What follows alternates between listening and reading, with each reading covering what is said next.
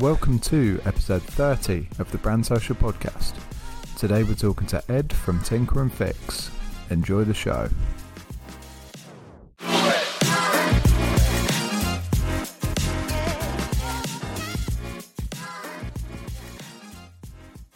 Hello, bud. You alright, mate? Can you hear me? Yeah. Oh, why can't I? Oh, hold on. Speak again? Yeah, me. I can hear you now. Yeah. You're all right, mate. You look stressed. Oh, I'm just tired. It's just been a fucking dick. We can listen to this when he's 18. Yeah. It's just, refusing to go to sleep.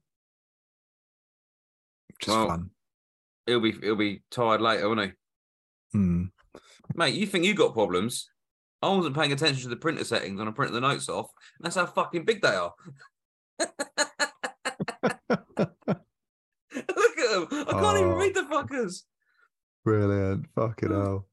That's hilarious. I have the opposite problem with my printer. So it's like, but it's only ever when I print it from a laptop. So if I print it to my printer I'm currently using is just like my desktop printer for printing paper and shit is a very posh printer for just printing paper. It's an SureColor SCP-700. But my other printer died a few weeks ago. So I've just been resorted to using this. But whenever I try and print anything from my laptop, it prints it at double the scale. And I cannot for the fucking life of me figure out why. This is that whole thing about all the settings are correct.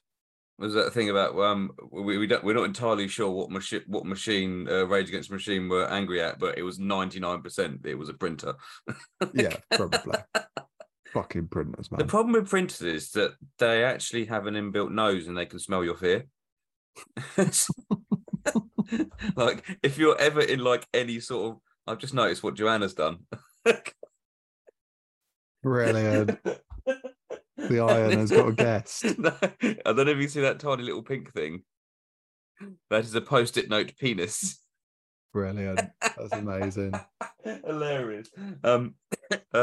Yeah, they can smell your fear printers. If you're in a rush or anything, they're like, no, not today.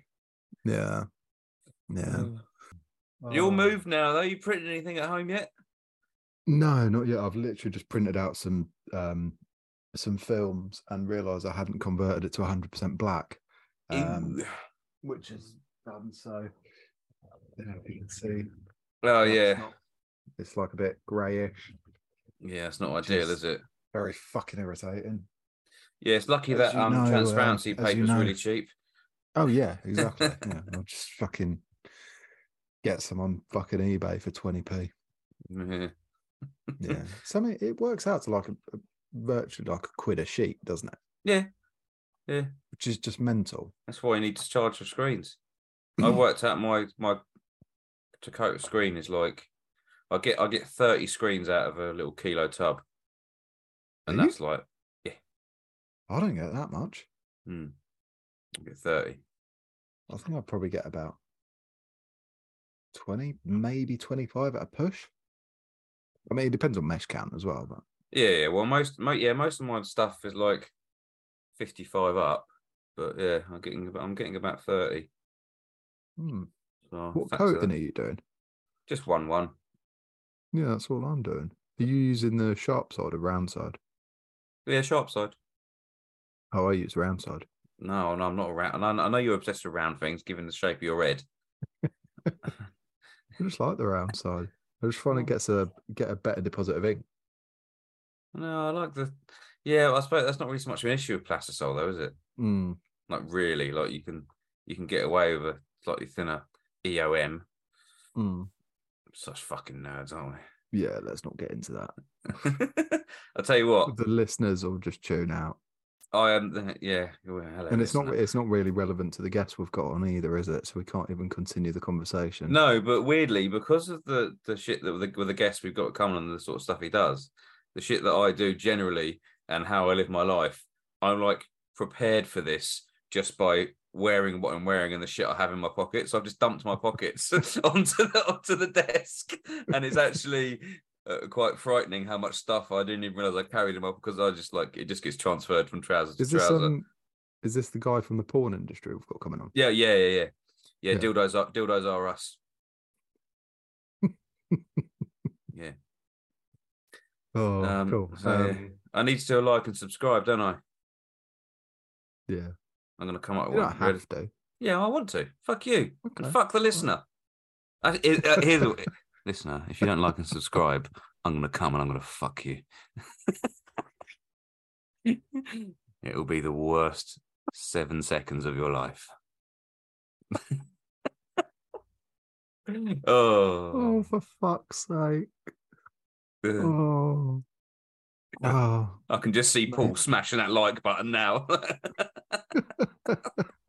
Somebody love me. Oh. I feel like we've just ripped Paul on the last few. He did message me episodes. saying thanks for the shout out about his new wallet, and he said that he tried to actually use the builder's clamp as a wallet, but he couldn't fit it in his trousers. And I said he needed a pair of those remember those Jinko jeans with the fucking huge pockets on the back of them. He said he's gonna get a pair for the next time we all meet up. Nice. Yeah. Change it up from his fucking shorts all year round. Yeah, he's basically a postman, isn't he? Yeah. Oh, the postman. Bless him. I finally picked up and collected all the ink from that other studio. I have like a lot of ink, like probably realistically more than I will ever use in my lifetime. Could you check something for me then? Yeah. Because in the new setup, obviously, I'm a little bit more confined to the amount of stations I can actually use. So, and I've got a fairly big run of shirts coming up, 4-color, with base. So nice. I ideally don't want to do it as water based, just because it's going to take me an age, and I'm going to be stressing about it on a single station. What ink do you need? So, shall I read out the Pantones? Yeah, text them to me as well. Yeah, so I need a 321C, 124C, and 207C. I think I have all of those. I'm not sure what box they're in. I think I've got like a kilo of each of those. Brilliant. I've also got 2 catch bins. Yeah, 2 trolleys. Just got fucking loads of stuff, mate.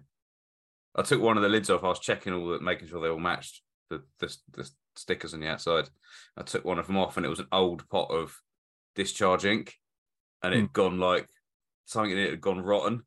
And honestly, I couldn't see for like genuinely couldn't see for like 30 seconds afterwards. Opening it, I was like, "What's that?" And I was like, "Fuck!" And I just stepped back, and I was like, "Well, yeah, I'm blind now. That's it. This is my life now." You've probably knocked 10 years off your life. Yeah, probably. Yeah. So by that account, I will be dead in approximately 12 minutes. You come back next time, you just have growths on your head. Yes. And the fucking formaldehyde that's come out of that. I look like the fish from The Simpsons. Don't know what his name is. Fishy McWishy. Some shit like that. Fish twat. Yeah. I'll have a look tomorrow. I mean, it is in the right state, so I need to go through it all. But yeah, I will have a look tomorrow. Thank you. Yeah, I mean, I can do it water based. It's just make it easier with Plastisol, because I then don't have to do it in one run. Because I mean, the thing is, because I'm at home now, I'm going to be obviously printing a lot more, but I'm also going to have Ellis a lot more. So some jobs I am going to have to like be able to pick up and put down. Yeah. So I'm going to invest in a Plastisol mixer system. It's something that I've wanted to do for a while anyway. I know we've spoken about it before anyway. I just haven't fucking got around to it. The ICC one is supposed to be the dog's bollocks, so. Oh yeah, it's brilliant. That's the other shop. That's what I print with. It's fucking awesome stuff. Really good stuff. But then again, I really like the Rutland inks as well, like Rutland and Union and that. So that's the PMS system I've got now with the. One I do really want to try, and I don't know whether it's like it's one of those ones that it's just because I haven't tried it, or I haven't seen many people over here using it, is Wilflex. Yeah, they apparently have a really good water-based system as well. Who's the retailer for Wilflex though? Calenso, I think. Oh, really? Mm. Mm. Yeah, they've got the Plastisol one, and then the water-based one I think is called Oasis. I can't remember what the Plastisol one's called. Might be called like Edge or something. I might have just completely made that up. We can do a Google later. And if you're wrong, then we'll edit Yeah, this. I'm pretty positive it's Colenso. I've got some. Yeah. Speaking of other stuff, potentially printing on some independent washed sweats. Oh yeah. Yeah, they're like fucking expensive. So I don't really want to fuck any up. But we're doing like a tonal print in them. So we're doing like a watered down or a thinned down grey on it, like a really really thin grey. So that it's enough to make you can see there's a print there, but it's more or less just shows through the colour of the sweatshirt. You know what you kind of could do that easier with? What? Water-based. Yeah, could do, couldn't I? Do you want to swap jobs? Yeah, it's I'm a bit concerned about it because they are hideously expensive. They are not the sort of tops you want to be making a fuck up on. I think so they're grey going on grey. A few different colours. The grey is going to be like seriously thinned down. So like it's almost translucent. So it's like a sort of just it bring out the tone of the sweats. We've done a couple of test runs and it's looking okay, but not on those hoods yet, or the sweat. Sorry, but yeah, I'm being nervous. I've got next week. I've got them.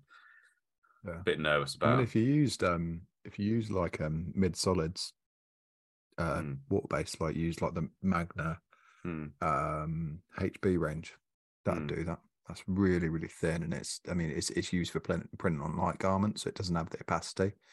And the base that you use is really clear. Base. So every time someone says base at the minute, I just can't help but do a Who are you waving at? Someone dangling off my hat. It's the testicles you have tucked underneath. One of them Tiny popped out testicles from under the head. I swear a spider just dropped down from the brim of my cap. Oh, nice. Yeah. Anyway, so this week we've got Ed from Tinker and Fix, who were recommended to us by Tom, wasn't it, of Boyd's? Yeah, Tom from Boyd's. Yeah, the King of Bedford. Worst name. Or Boyd from Tom of Bedford's, as we know. Boyd from Tom of Bedford's. oh, bless him. They do some really, really fucking cool stuff. I think they're very different from any other brand that we've had on because they're not necessarily a brand. No, they're not. They do have their own stuff. Yeah, I think they're probably closest to Bailey's. Really, more than anything. But yeah, they're bit fruity. Is how I describe it. A little bit left field. Quite cool. Yeah. I'm really looking forward to it. Yeah, he's here and waiting. So excellent. Oh well, let's not leave him waiting any longer. No, just going to tell him it was your fault anyway.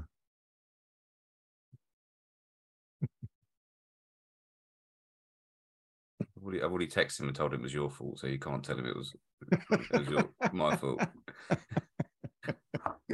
You're lying.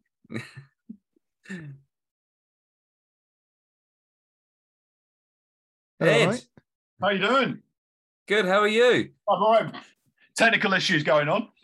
Yeah. Darcy's had a few issues as well. Yeah, the technical issue involved my child. So yeah. Broadband.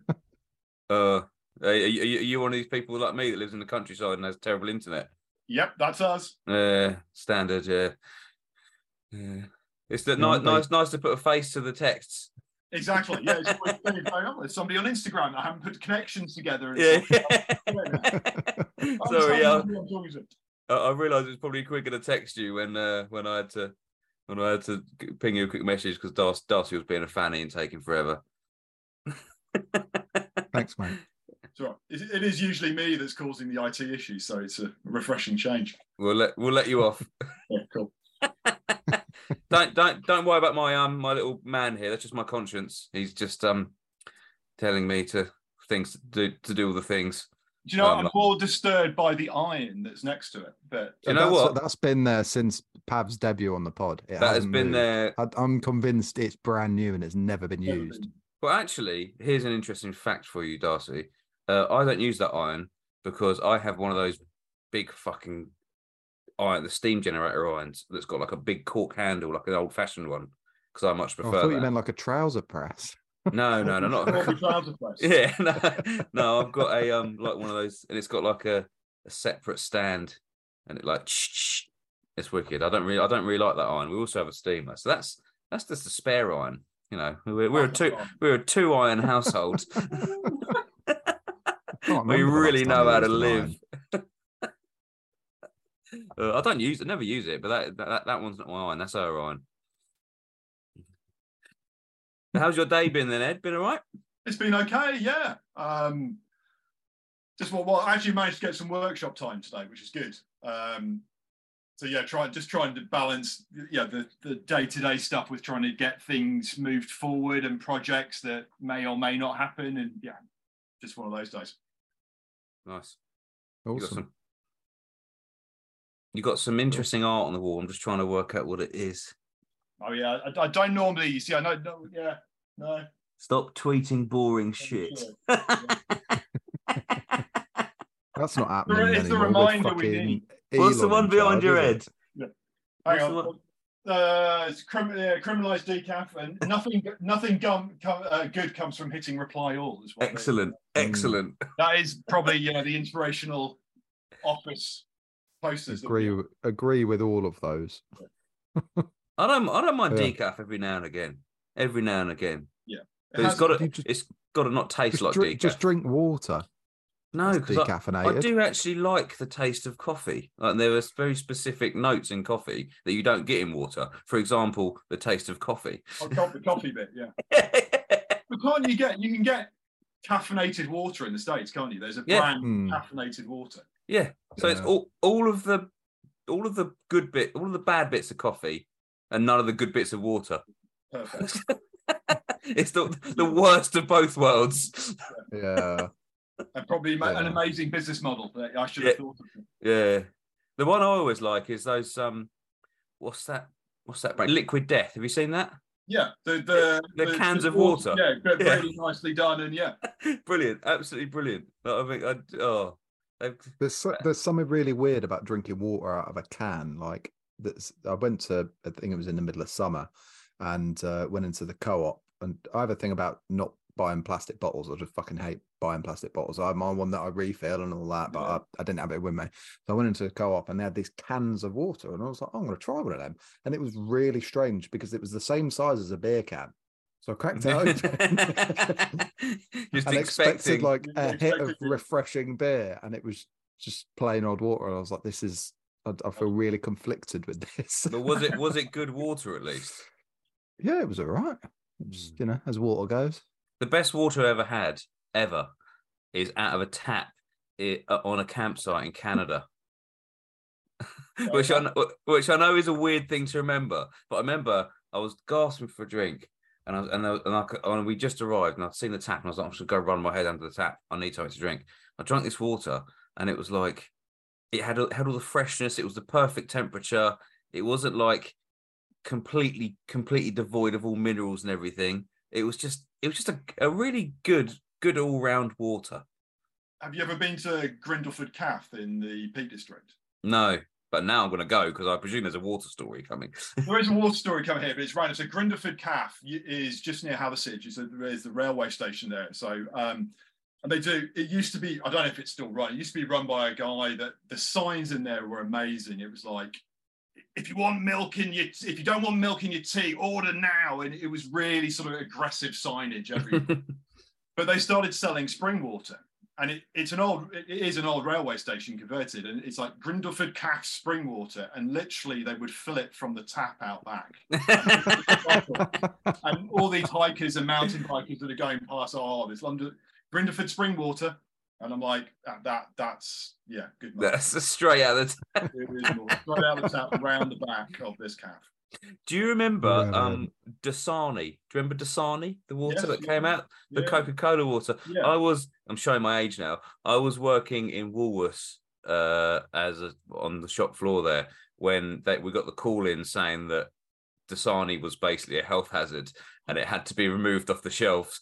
And I remember my duty was to take everything off the shelf, and then the manager there basically had to go around and effectively slap the bottles of water out of people's hands that were holding to stop them. Once we got the phone never rang in that Woolworths that I worked in, and the phone rang and it was head office, and they were like, "Whatever you do from this moment on, do not let anyone buy a bottle of Dasani." We're like, "Oh, okay, fine." And then she could see all these people. It just come out, just like running and slapping the bottles left, right, and centre. It What wasn't was even wrong that with bad. that? It I had don't remember this. It had some mineral in it, or a mineral count that was too high in one of the things that was linked with one of the isms, I think. And Right. yeah, and they didn't want to risk it, so it got pulled. And I mean, you can still buy Dasani in the US, I think, but yeah, you couldn't buy it in. That was when, what was it? It was Capri Sun, wasn't it? That turned the kids orange because they're Yeah. drinking. Yeah. No, that was Sunny Sunny D, D. wasn't it? Sunny D. Yeah, Sunny D. That's it. Yeah. Oh, I haven't Yeah. seen that for years. Well, it's gone now, isn't it? It's probably a reason why. Yeah. Yeah. That was a great tasting drink, though, Sunny D. That was a. Oh, Yeah. You really were tasting the sun. Well, not actually, because Don't do drugs, kids. no, just drink Sunny D and Dasani. Get a nice glass of Sunny D and water it down with a glass of Dasani. now it's 2 cans of Monster as they go to school, isn't it? Oh God, I can't drink energy I can't drinks. do the stuff. I can't do it. I used to quite like a Red Bull, but I tried having one maybe a couple of years ago. I was driving and I was absolutely knackered, and I cracked it open and it just instantly gave me a headache. I didn't even drink it. The smell of it, I was just like, oh God. What I don't Rank. understand with Monster is nowhere on any of the cans, regardless of the color or anything, does it say what flavor they are. Like nowhere. It says punch. Okay, sweet. And one's like Monster Original. Yeah, but what is that? I don't know what that flavor is. There's no flavor on it. The flavour is blue or green. Blue, yeah. The blue. Panda Pop or whatever it was. If I'm gonna have an energy drink, I do like a blue Powerade. I don't often drink that, but there's something about the taste of blue. It just it gets me. It totally gets me. Yeah. I mean, if you were going to eat a crayon, you'd eat a blue one, wouldn't you? 100%. Followed swiftly by the green one. God, what is going on? Every day's a learning day. Yeah. Right. So before we kind of jump into it and ask you some slightly serious questions, do you want to tell us a little bit about you and your business? Yeah, so we Tinker and Fix started in 2018. It was a side project when we started, I was working as a sales agent. So I've always been in sales, working for various brands, and being an independent sales agent, it's fairly mercenary. So you do all the sales bit, but you don't get involved in any of the marketing or the behind the scenes. You just get out there. So I was doing that, but I wanted a side project that allowed me to do more, develop products, build a website, and I wanted to see it from that side as well. And at the same time, I had this product idea, which came from a tool roll that my granddad had given me when he eventually died at 96, because he was using it before that. And it was just the perfect size. And I wanted to make another one. And I thought, is there something I could do with making another one of these and then doing this side business? So that's where we started. So when we started, we had one product, which was the tool roll, and we just took it from there. And when we started, I didn't know whether we were going to end up being a retailer of other things, or whether we were going to just do tool rolls or be like a storage company and take it that way.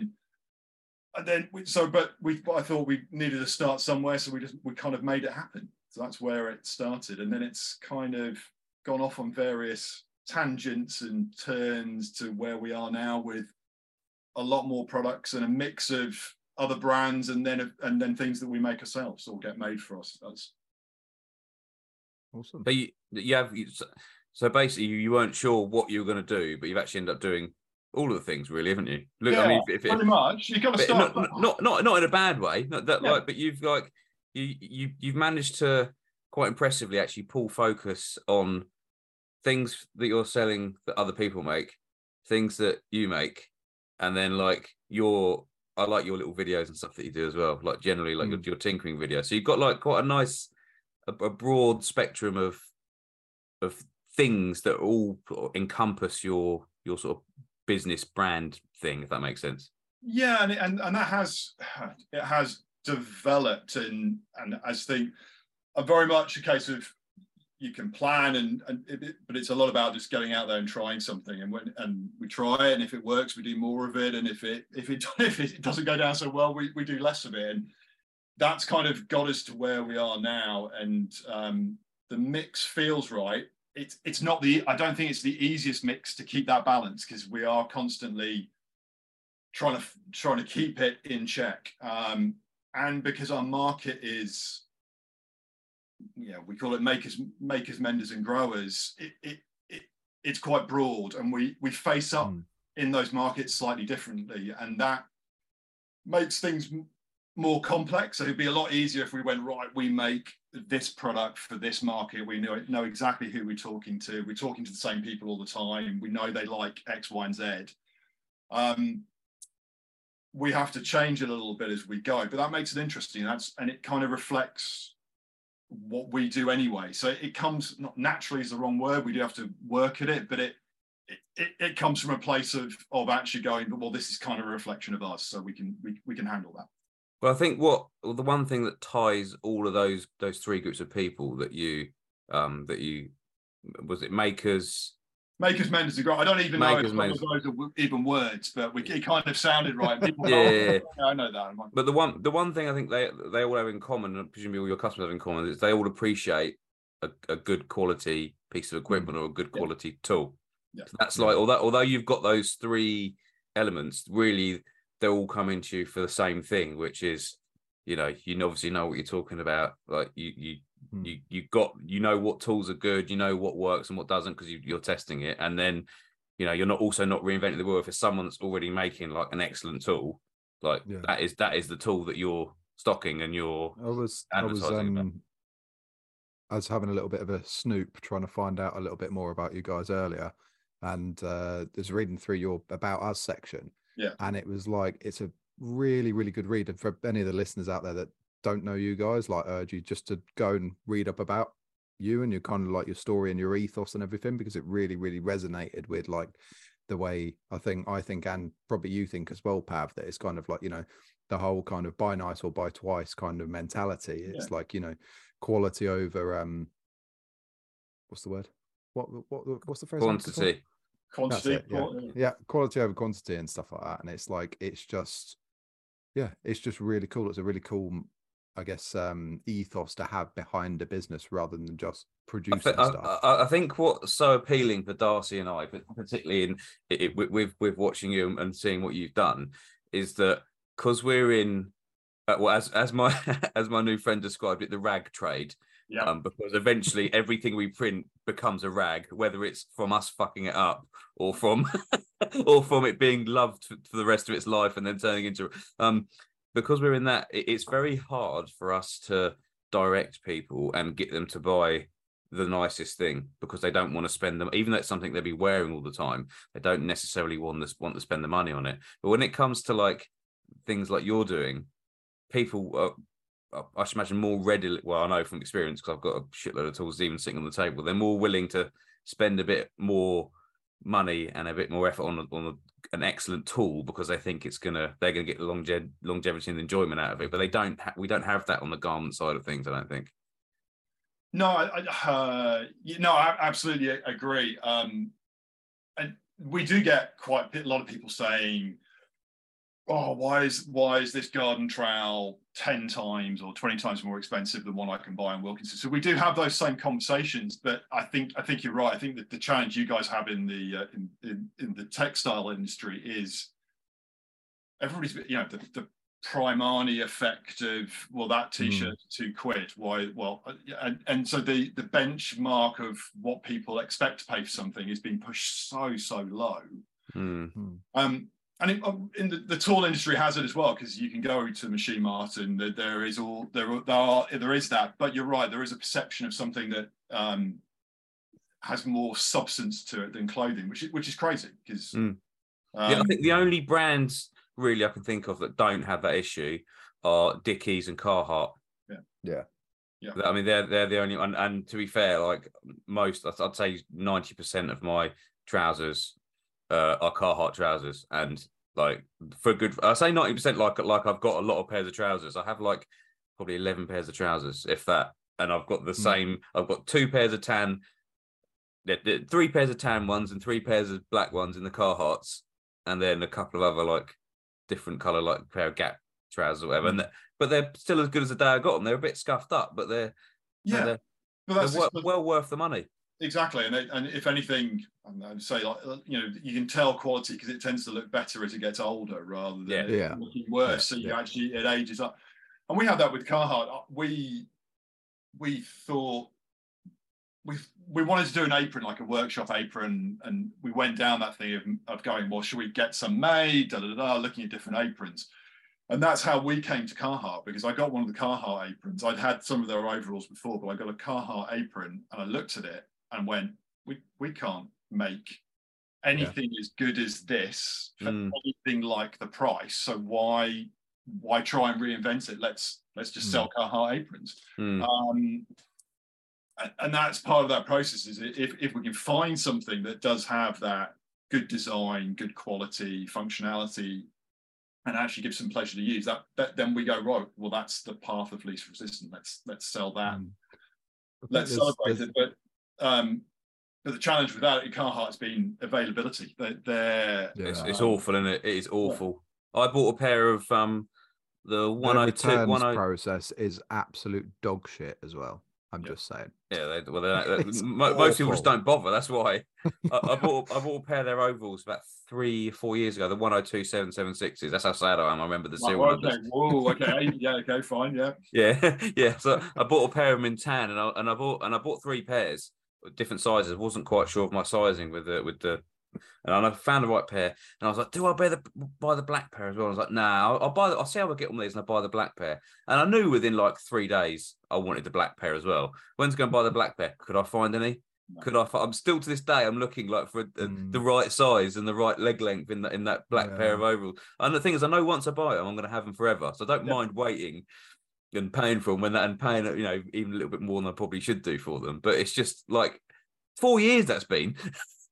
Well, yeah, I mean, it was, they've got three factories in Mexico, and obviously during COVID, they dropped. I think their production went down to 25% of what it was, and they cancelled all of their orders for fabric. So all of their duck canvas orders were cancelled. Oh wow! Shit.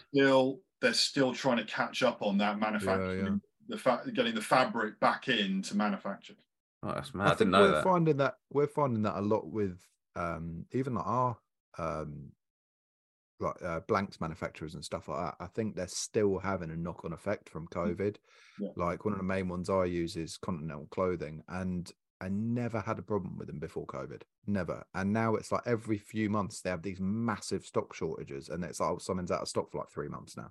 It's just like, oh, I've got customers asking for this shit, like, it's and it can become quite tricky. But I think Carhartt have got a bit like Carhartt have come up quite a few times on the pod, because I think there's a few brands that, like, there's a lot of brands obviously that look up to them and kind of the quality of the stuff that they do. And I don't know, they have a certain style, don't they? And they've cornered that little market where it's like it is that hard wearing but kind of like still looks good, and it's going to get better with age. And we've spoken to a few brands that kind of like want to go down that route, but I think like you just said, it's kind of like why bother trying to replicate it? It's already there. Do you know what I mean? Like, it's also the price point of entry of trying to build anything to the same quality the Carhartt is just It just doesn't make any sense, does it, at all? Like, no, you might find a few people that be willing to fork out for it, but it's not. I don't think it's a good business model. No, I mean they've got the scale, they've got the history, and they've got the US market where it is workwear still. So every time in the States, so they've got that huge volume whereas the European side is a bit more fashion orientated. But yeah, a tough one to try and break that side of it. Oh, we won't even bother trying. we've never managed to find anybody that we can even get wholesale Carhartt stuff from. And it's like, I think in the States it's quite readily available, like from they're the equivalent of the equivalent of the wholesalers we use over here, like what they have over there. They have Carhartt wholesale over there. Yeah, okay. Which is mad. The thought of being able to get clothes at that with that discount on it from Carhartt makes me feel like full of joy. It almost makes me want to move to the States. Like it would be probably the only reason I would move there would be for that. And your Canadian tap water, so you have to maybe go a bit further. Yeah. Man, maybe I'll go. I'll go on the Niagara Falls sort of area around there. That's where I live, and I can just hop the border every now and again for a glass of tap water. Stick my head under the falls. So I'll be interested to hear. I think it's probably a bit of a Ronseal name, but can you explain where the name Tinker and Fix came from? So what my wife and I, we were sat there going, well, what are we going to call this thing? If we need a brand, we need an umbrella, and I don't know. I can't even. It's a really bad story, isn't it? I can't actually remember where that came, but it was on the list, and we were knocking it around, and it was the one that we just came back to. Do you know what the longest conversation was? Whether it was going to be and spelt or an ampersand. That was the longest thing. I love that. And I'm dyslexic, so ampersands for me, I can barely say it, let alone actually write it. So I'm like, no, it's got to be and my wife was like, oh, design-wise, it would be much nicer with the ampersand. I'm like, no, we're going with and. That's where it's going to be. But it kind of sums up what I do and what I wanted the brand to kind of reflect. And we're not about perfection. It's kind of if I can get to 90%, I'm very, very happy. So that whole thing around if something's broken, it's broken. What's the worst you can do? You can spend time on something and it's still broken at the end. Or if you're lucky, you end up with something that works again. And Tinker, I think a lot of people, it's like, oh, well, it's a negative. I'm like, it's not. It's what I've always done. It's what I think people used to. I think we've forgotten how to do it, and that sort of knowledge of repairing and maintenance and that mindset, that maintenance mindset. We've somehow drifted away from it. I think it is coming back, and this whole, I think it's been driven by the environmental sustainability story is driving it, which can only be a good thing. I think people are just being generally more prepared for things as well. Like I used to work in a shoe shop, at a shoe repair shop, and we noticed in the sort of early 2000s when I was working there, the amount of people that were coming in and getting things repaired, getting shoes repaired and resold, whatever, it just dropped off a cliff. Like people just weren't there because they could buy new shoes cheap and get them next day on Amazon or whatever. They just weren't bothering. And then I'm still very, very friendly with the guy who I worked for there. And I mean, his business is going from strength to strength now. More and more people are now, like younger people as well. It was predominantly our client base was older people with nice shoes coming in and getting them done. And now younger people are coming in and getting things repaired and wanting things to last longer. And then because of that, they're buying more expensive shoes as well because they want them to last longer. It's slowly coming back in, I think. I mean, people are being far more conscious of where they're putting their money. Yeah. And there's a lot of stuff out there. That's the thing, isn't it? There's a lot of product. There's a lot of everything out there. So it makes sense for us to be looking at ways of reusing it or fixing stuff that's already out there. You go. Go on, mate. No, you go go. for it. No, you go.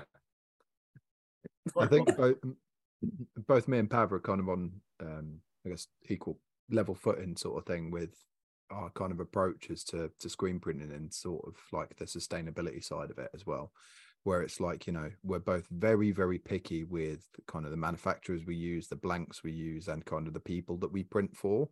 It's like, you know, so many times we've had it where it's like we'll get brands come to us and want to print on the cheapest of the cheap crap, and you do it once and then they'll release all this stuff and you'll never see them again because it's gone under. There's no thought gone actually behind it. It's just kind of like a get rich quick scheme, or that's what it is in their head sort of thing. It's kind of, I think we're both very, very keen. Not that I want to speak on your behalf, obviously, Pad, but I think we're both very, very keen to work with businesses that are going to have some sort of longevity. And I think, obviously, from sort of, I own a clothing brand as well as a screen print studio. It's like, for things like t-shirts and stuff like that, they're very difficult to make last as long as, like, I don't know, a hoodie or a jacket or a pair of jeans or whatever. They're a lot more consumable. And there's part of me sometimes that does feel a little bit guilty, like the amount of stuff that we ship out, and it's kind of like, but at the same time, I'm running a business. Exactly. You know, and I'm sure there's, well, I know I've got some t-shirts that are, God, they're probably 5 years old, as opposed to another t-shirt that may only wear, 3 or 4 washes, and it's done. Yeah. I think even in there, there's, yes, they're not going to last forever. It's not a leather jacket or a Barber jacket or something, but there's a huge difference in quality and durability within that industry, I assume. Massive. I mean, one manufacturer could have two different t-shirt lines, and they won't really be that much different in price. So on the larger scale they are, if you're buying hundreds and thousands of them. But yeah, there's not really a great difference in price, and the quality and durability of one compared to the other can be literally night and day. I've had it from one manufacturer, where if you buy the cheapest version from one manufacturer and then the most expensive one, it's not just the cotton's a bit soft or whatever. It is like the quality can be poles apart with it. But you try and explain that to a customer. Yeah. Well, that's the thing. As soon as you start getting into the realms of saying to a customer, it's like, oh, it's about, like, how tight the weave is in the cotton and what the weight is and how the seams are stitched and stuff like that. I don't fucking care. I really don't care. It's like, does it look nice? Well, that's it. Nice? And the most recent thing is, how heavy is it? That's the most recent one, because I think people have this preconceived misconception now that it's like the heavier a t-shirt is, the better quality it is. It's like, it's not at all. Like, I think there's some of the lighter weight t-shirts that we use are better quality than some of, like, these luxury streetwear blanks. That are kind of pushing this whole, like, oh, they're made in Portugal and, like, blah blah blah. Pav, you know what brand I'm talking about in particular. I'm not gonna. What, Rue Porter? Rue Porter. Them ones. Oh no, I don't care. They've gone down the route of, like, oh, it's luxury, it's sustainable, and all this blah blah blah. Every single person I've ever spoken to that's used them said they're crap. Like, really crap. They don't last. They come apart at the seams, stuff like that. And there's people on that probably listen to this that use that will disagree with me, but that's just kind of like what I've heard. And it's like, we've never had any issues with the stuff that we've used. And it's like, from the print shop's point of view, I will always trial new garments, but it's like, we have, like, almost like a core range of stuff. So it's like, we use, like, an EP01, an EP18, EP19, all, like, just really nice quality blanks, and we know where they're sourced from, and it's sustainable, it's organic cotton, it's not mass produced like Gildan or Fruit of the Loom or whatever. It's obviously still mass produced to a certain extent because they're a garment manufacturer, but and I think the important thing for me anyway is kind of being able to locate that source. Where's it coming from? Where's the journey of that t-shirt come from? Do you know? What's your equivalent to that, Ed? Is there an item that you've got? In fact, I'll do this question 2 ways. An item that you sell that someone else manufactures. What's your favourite item that sort of fits like what Darcy said, and also of the things that you have produced? What are the two? Have you got 2 things there? Okay, one of the first ones. So something that we don't produce. It sounds really a screwdriver. So we sell a screwdriver made by a sash window restorer in London. So they're called elementary screwdrivers, and he couldn't find a traditional joiner screwdriver that he liked, so he makes his own, as you do. But they are. I mean, but they are. A lot of people go, "It's a screwdriver." I'm like, yes, it is, but feel it, get it in your hand, use it, and it's not over engineered, so it's not like some ridiculous heavyweight thing. It just feels right, and it's being designed well. And I guess that's the similar to the t-shirt. If a t-shirt's cut well, it's made with the right materials, it fits, it's right. You can make it out of the heaviest material, and it's not going to be any better because it's just right as it is. So they're great. But at the end of the day, it's still a screwdriver. You know, it still turns a screw in the same way. It does the job. It's a functional item, but everything that's gone into it makes sense, and even the little details about O-rings and seals, and they just tick every box with that. So that's, and then something that we've made. So and I think we had this conversation on Instagram. Hex drivers. So there's little hex drivers. Yeah, I've been eyeing them up. Yeah. So there's some out there that are crazy expensive, and we had one done by a guy in the States, and it's nuts. It's like jewelry, but it's an amazing thing. But I was looking at them, and I found them all to be quite small. So these are, like, if you're not familiar, they're like a little, almost like a jeweler's screwdriver that takes 1/4 inch hex bits in the palm of your hand, small motions for small adjustments. And they're all, not that I've got massive hands, but they're all the ones I bought were too small. So I designed one, had one made by a machine shop in Leicester. I haven't got a metal lathe, so there's a machine shop in Leicester that I know that made them. And they're not crazy expensive. They don't need to be anything more. They're solid brass, and they just do the job. And I think we could have gone crazy with them, but it wasn't necessary. So it's just kind of finding that the materials were right, the design was right, and they do the job that they're intended to do. Awesome. So kind of on, like, I guess, expanding the product range and stuff like that, I guess, sort of. Yeah.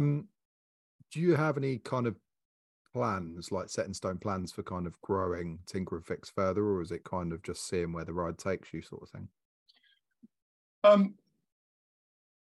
The scary thing is we probably say, well, we say no to more new products than we say yes to, which from a business point of view is like, there's a limitation, but because we are quite stringent on what we stock, we almost self-limit ourselves a little bit by taking the easy route of going, well, actually there's a stack more Carhartt we could sell, there's a stack more thing, but they don't tick the box for us, so we limit it down. So I guess it's always a worry going, okay, where can we find new product? And that's partly why the side of doing it ourselves comes into that. So what are there things that we can make that can fill those gaps? But that process is consuming from a time and a financial point of view to make that happen. So then it's also then just continuously looking for those new brands. We've got a couple on the horizon that are potentially interesting, and I could see those coming on and lifting the business. But we know we've got more out there. We are only scratching the surface with the customer base that we've got. So I think we can do more with what we've got without going, well, let's lay in more product or expand the line. I think growth for us is getting out there a bit more, getting more visibility, and all the challenges that brings as well.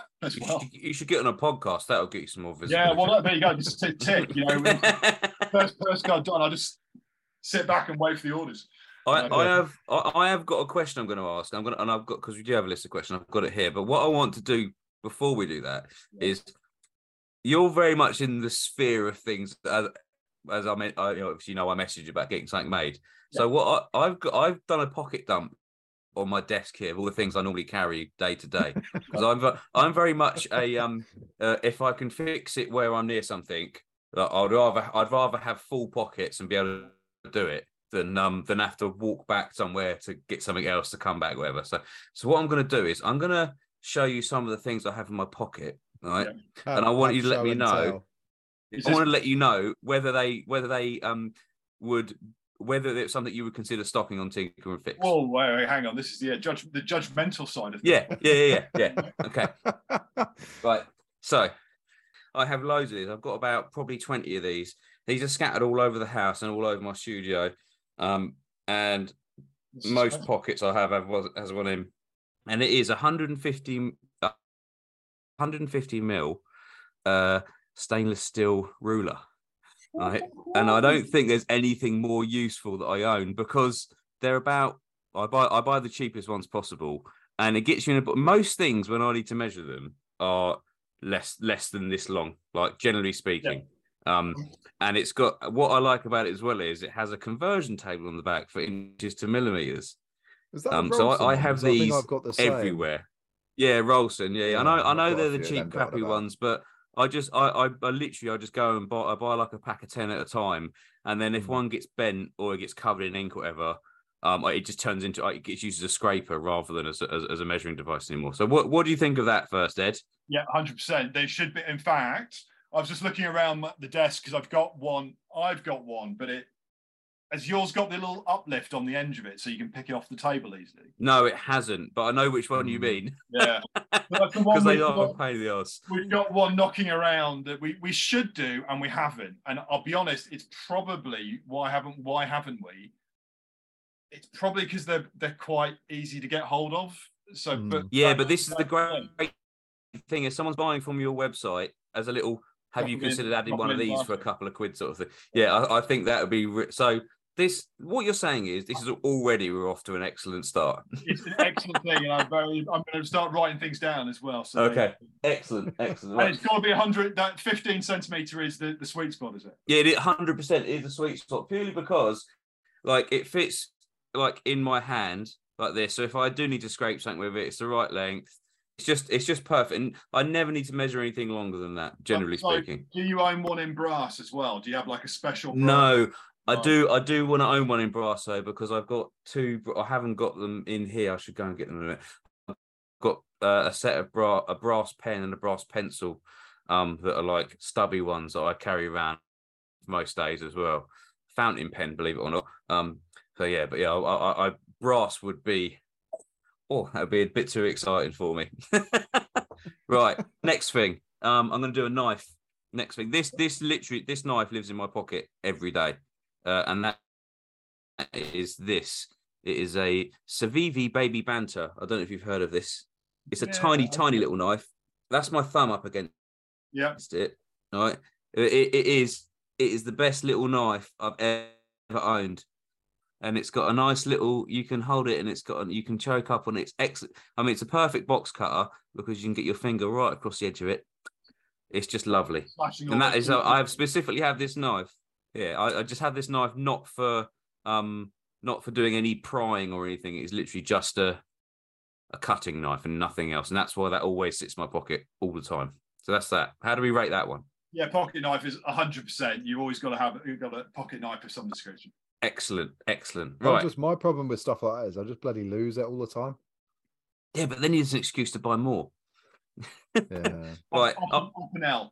Yeah. Great knife, not very expensive. When you lose it, it's not the end of the world.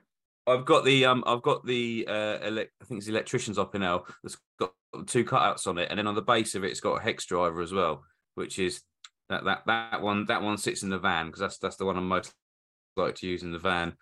I'm coming across as an awful geek here. Right, I know you're going to love this because we've spoken about this. This is probably my single best purchase of the past 2 years when it comes to tools. The Knipex Baby Cobras. I mean, they're ridiculous. I mean, something that small that's that useful is great. Yeah, I mean, Darcy, you need to get yourself a pair of these. They're just unreal. And anyone listening, if you don't know what these are, they're a tiny little 100mm long set of they're basically mini water pump pliers, but they're the grip they have is outstanding. And they're really narrow, so you can get them in tiny little places and get things out. They're really cool. Right, so I'll lump the last two together. Right, this is my workshop knife. It is a Jacko whatever maker knife. Have you seen these? Yes. Yeah, I don't own one, but I've seen them around a lot. Yeah, these are.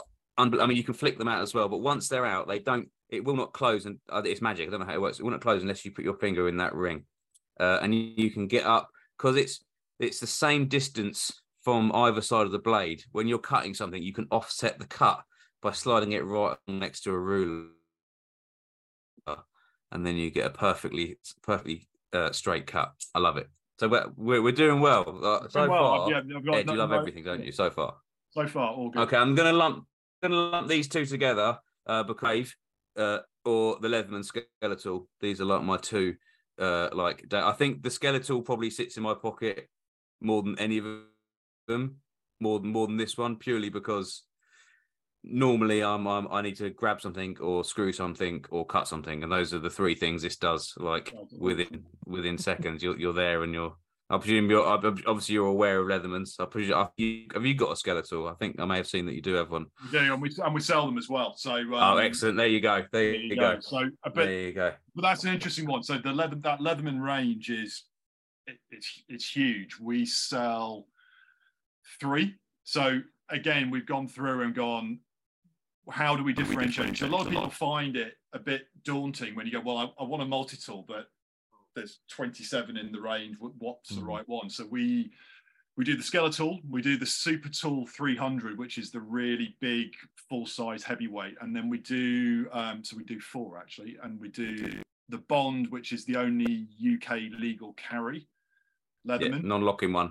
Non-locking and size under 3 inches, and then we do the Rebar, which is like a bigger, if you want like 17 tools and something a little bit bigger. So yeah, we try and look at it and go, how can we simplify it?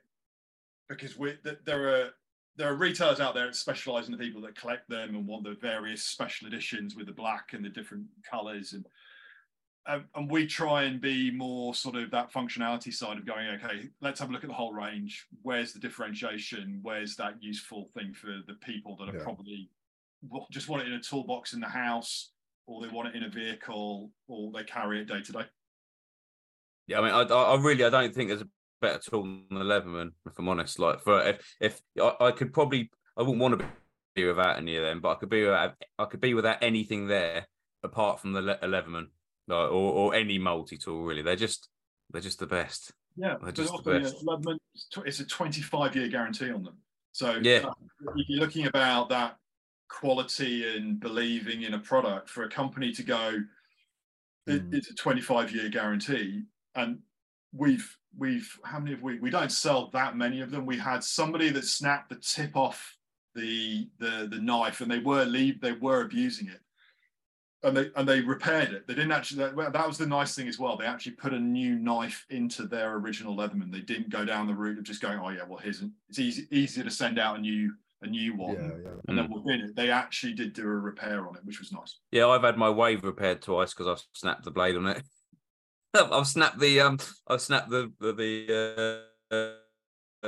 serrated one and the straight one on it 2 different times. Which is, I try not to leave it with him, but every now and again, when you're really in a pinch, it's something you have to do. Exactly. I've got one more knife to show you. Is he still phasing in and out? He seems disappearing every now and again. Yeah, a little bit. Yeah. Oh, okay, so that's your Bowie Rambo.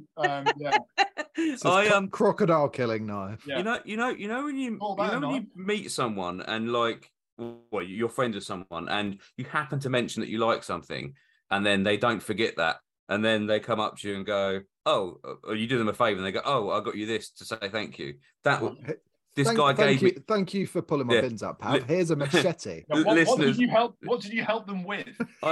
He was chopping up a body with that little saw on his his heating had gone out. His heating had gone out, so I dropped him down a gas bottle on a gas fire just so he didn't freeze overnight. It was when it was that really, really cold snap in January. January. And he said, "Oh yeah, thanks for that." And he gave me that, and he actually had this made in Pakistan. Right. And, so it actually meant something to him, which is like really, it's really lovely. I mean, listener, you can't see this, but it is genuinely a Mick Dundee style knife. It's fucking huge. I don't carry that around every day, weirdly enough. Right. So that one's not practical, but it is a lovely tool. Yeah, that one might not make the cut for the website. There might be some technical. No, agreed. Reasons why agreed. That one's not going to happen. For the listeners, it's the type of knife you need a holster for. You do, I mean, when in doubt, get a holster. That's what they say. That's what Ed's going to make me my Cobra and my other ones that I can't find. I've put them somewhere eventually. So basically, you approve of everything I own. I'm your ideal customer, is what you're saying. Yeah, basically. exactly. I think we just need more of you, and then we're fine. There's the growth Yeah. plan is just more people Okay. like you buying things. Excellent. Well, now I can actually ask the question. So what does it take for a product to actually make the cut? Is there anything like that will specifically put you off of a product, or is it just like you actually you take a product and use it, and if you find a flaw in it, then that's it, it's done? Or how does it work? Yeah, so it's got to. So we do test. We try and test everything. So when we say we do a Dutch garden tool brand called Schneebel. Now they've probably got 300 different garden tools. We've not tested every single one of them, but we bring a selection in, and we know we can get a feel for the quality. So the first thing is it's got to have the design and functionality has got to be there. So it's got to feel right in the hand. It's got to do the job it's intended to do. And so that's kind of like that first jump. And if it gets past that, then it's got to be pleasurable to use, because if you're going to buy something and keep it for 20 years or for life, it's got to bring a bit of, it sounds quite a bit naff, but a bit of joy when you're using it. It's got to be a pleasurable thing. So it's got to have the functionality and the quality of construction, but then it's got to have an aesthetic and design that makes it something that people want to own. And then we look at the commerciality of it. So we look at the margin proposition and the whole business piece around it. But that we don't start there. We've got to start with going, the product's right, it's got the right fit, it's going to fit. Then we have to look at the commerciality of it. And so Louise, who's my wife, is involved in the business as well. We have a double opt-in policy as well. We both have to say yes to it. Oh, interesting. So, has that ever led to some like decisions you weren't happy about? Yeah. And there's been a few things that have been close, and so pen knives are a great one. We could be stocking a lot more pen knives because I like pen knives. I'm a bit like yourself. I could quite easily collect pen knives, and I do. Tinker and Fix isn't all about pen knives. It's about having the right knife in your pocket, or a garden knife or a functional thing. So I often will magpie to something and go, oh, look, there's a new pocket knife. We could do that. And she'll quite rightly say, what does it do that's different to the Opinel or the Anderson Cooper or the Buck that we already sell?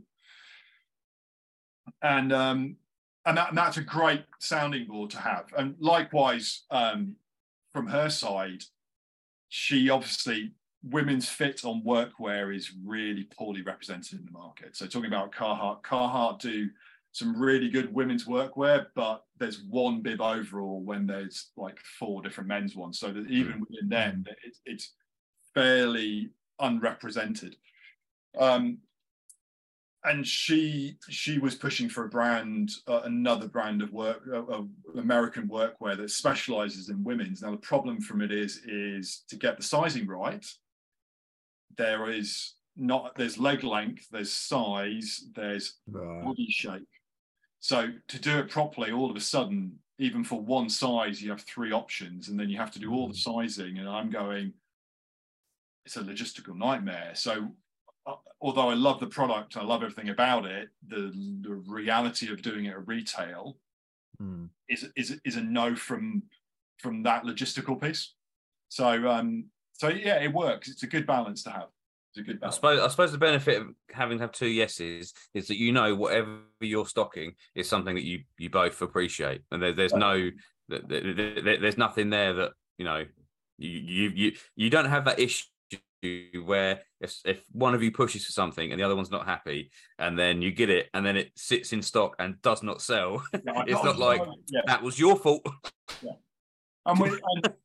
And it makes it easier when we're writing content for the website or we're at a show working. It's just an easier process because you can literally pick up anything that we sell and go, right, well, why have we got this? And we can both do that. and sometimes we do come at it from a different point of view. I tend to come at it from the product point of view, and she has far more of years of buying gifts for me, so she can sometimes relate to the gift buyer that's buying for the person. So she'll look at it, the overall, what the overall proposition is and how it's presented and how it's given as a gift, and I'm going, well, the box doesn't really matter, I just want to know what's inside it. Yeah. And we combine those two together and you end up with it going, okay, it's a great gift, and the person buying it gets pleasure from purchasing it, and the recipient gets the pleasure of using it. Well, I need to know now what the best gift is that she's got you.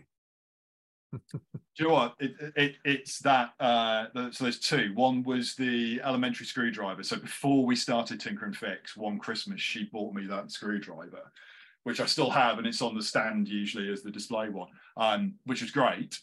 And then the other one, which we now stock, is a folding knife made by a company in Sweden called Anderson and Copra, and it's copper, so it's a friction folder, nice. But it's copper, which is unusual. A lot of knife makers don't like using copper. And that was, she bought me one of those as a gift, and it took us 18 months to get them to suppliers, and we're their first UK retailer. So it wasn't, it was more about them not having the stock to supply anybody, but it took a long time to get to that process where we're stocking those. So that's kind of worked out. It's great because historically, I don't know about you, but my missus finds it very difficult to buy me stuff. And she wouldn't necessarily go out and buy me tools and stuff because she wouldn't want to buy the wrong one, or like not the wrong one, because you can't really buy the wrong one, but not necessarily the one that I would have wanted, which is, I know, a weird thing to say. But a few years ago, I've mentioned this on the pod before, I happened to mention that Adam Savage, the guy from Mythbusters, he's got his Savage Industries and he makes his own stuff. And I'd always wanted one of the bags, but I could never really justify spending like 300 quid on a bag plus the import and that. And then I saw that he'd released these overalls, and I was like, oh, that'd be really cool for the studio because they got split legs and it's like a welder's one, so you can strap it around the side. And I happened to mention it. She was like, oh, okay, cool. And she fucking bought me them, didn't she? She shipped them over and bought me them. And it is what I love about it, because it, like, firstly, obviously, it's a lovely present from her, but also of all the things I've owned that she's bought me, it's the one that I've physically used the most, because the second I go in the studio, it goes on. So it's got loads of what I call love marks on it, of like bits of ink and shit where I've scuffed it and where I've worn it out. But I know it will never wear out because it's really good quality, and I just bloody love it because I'm going to have it probably for the rest of my life. I'd never tell her that it means that much to me because I don't want her to think I like her. But yeah, it's you kind of have, record there. I'm gonna clip that bit up and just send it to Joanna. Oh, she'd love that. So on kind of like design and all that, it sounds like that's obviously very important to you. You obviously do your own brand stuff, your Tinker and Fix branded bits and bobs. What does your design process look with that then? So I was just letting the dog out of the office who's wandered off, so I was banging on the door. I think, yeah, no, that's the dog going in. It'll be fine. Design process. Hilarious. Yeah. So I'm not a product designer. So I've worked in teams. I've worked closely with product designers before. I'm very much, I have to have a clear idea of what the end product is going to look like, and then I kind of work back from it. And it's probably not the most effective way of doing it, but I've got this vision of what it needs to be. How do we get there, and then work it back through the steps of what is it going to be made out of, who's going to manufacture it, where do we get it done, can we do it ourselves, yes, no, or do we have to find somebody to do that?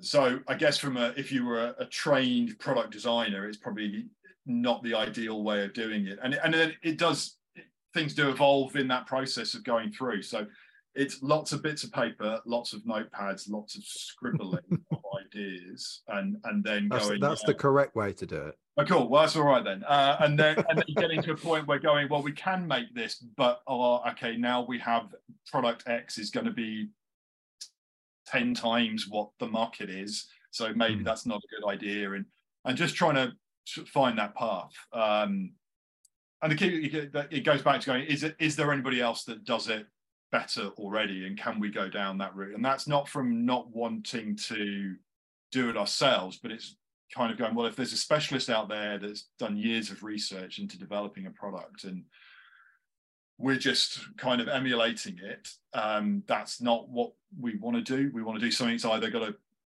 function in a different way because it might be size or usage, or it just is a little niche of a product that we can do something different with.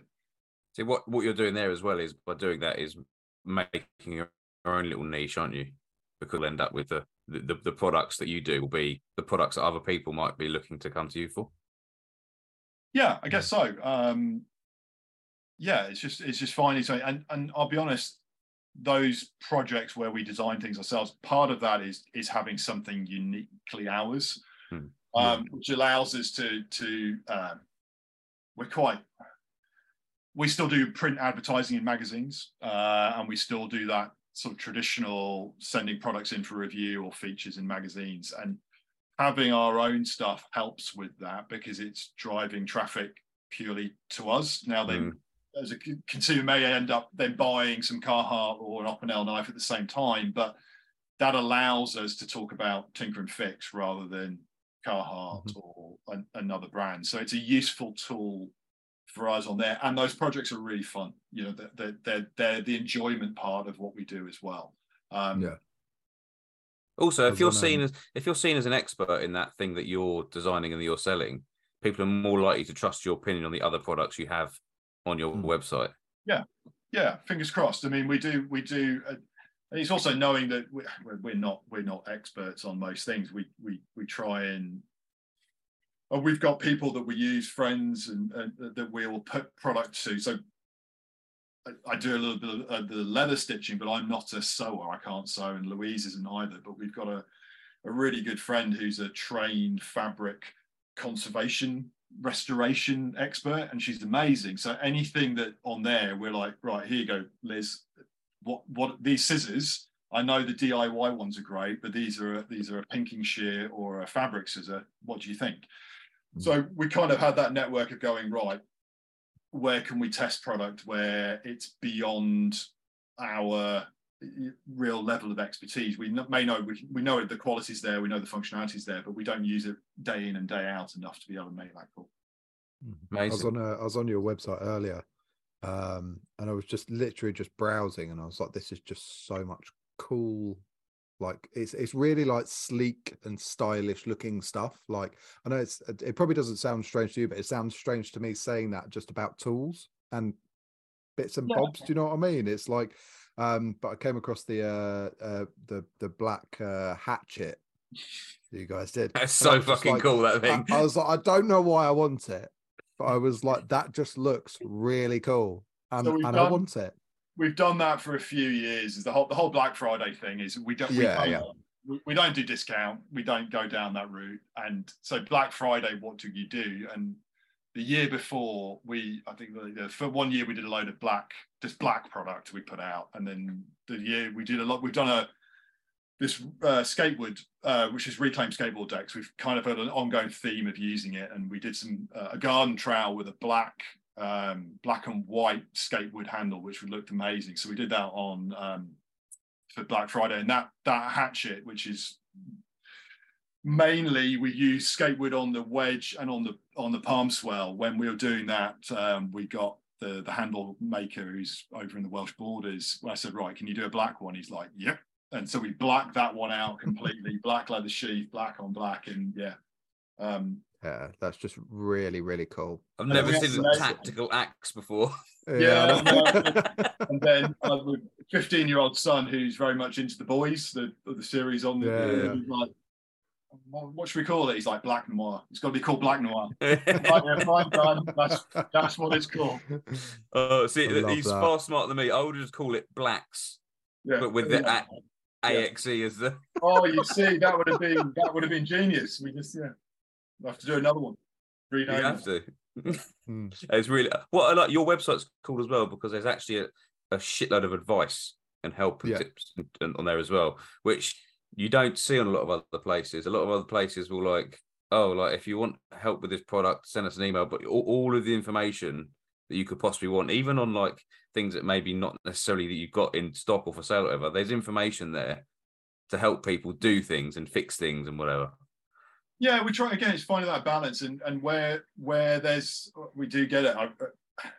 We do get asked questions where we don't have the solution, but I know what the solution is, and in those situations, we'll recommend another product. We'll recommend somewhere to buy it from because we can't solve that. And I'd much rather go, look, think of us next time when you need something else, but right now you need to buy this product from these people because that's what you need.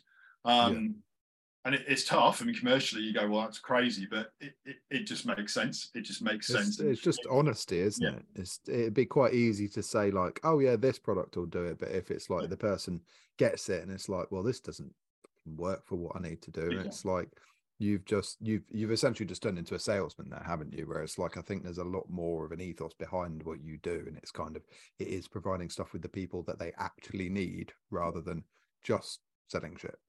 Yeah, exactly. There's got to be something there's got to be something there, and that's why we don't end up having the entire range of products from the brands that we work with. Much to from their side, they're often going, well, you don't sell this, it sells really well. I'm like, yeah, but that it's not us.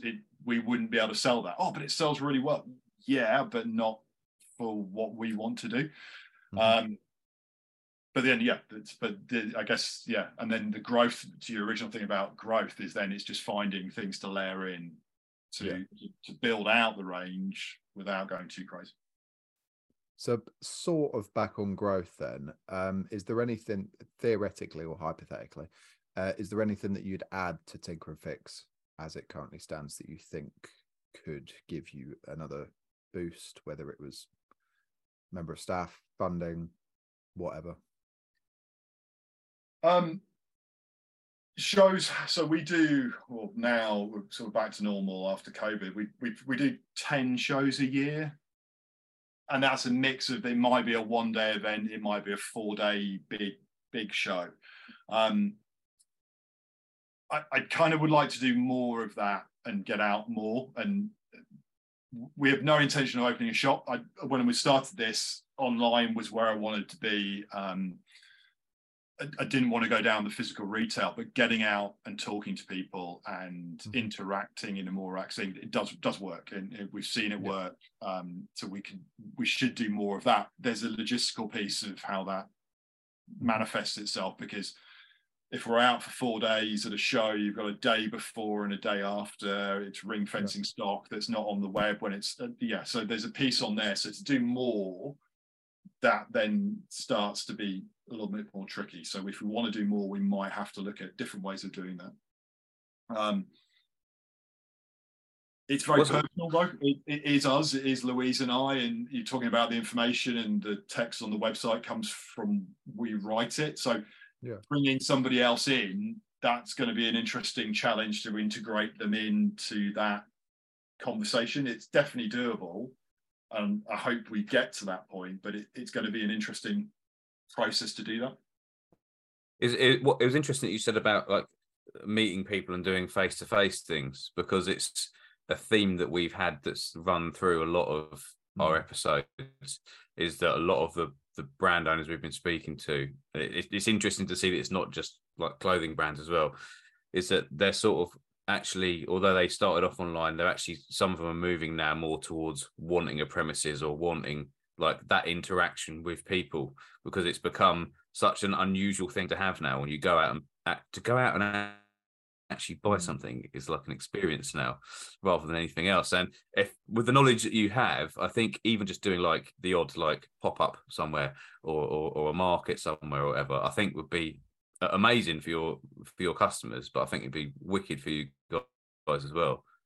Yeah, no, it worked. I mean, we did the first one. We did one in Hull. When was it? Like 4 weeks ago, and we're a strange one because we don't. So it was a makers market. So a lot of the people there were ceramics and textiles and artwork, and then there's us, and we do make, obviously we make some of the stuff, but we're not purely own handmade brand. But we know that our customers are the people shopping within that.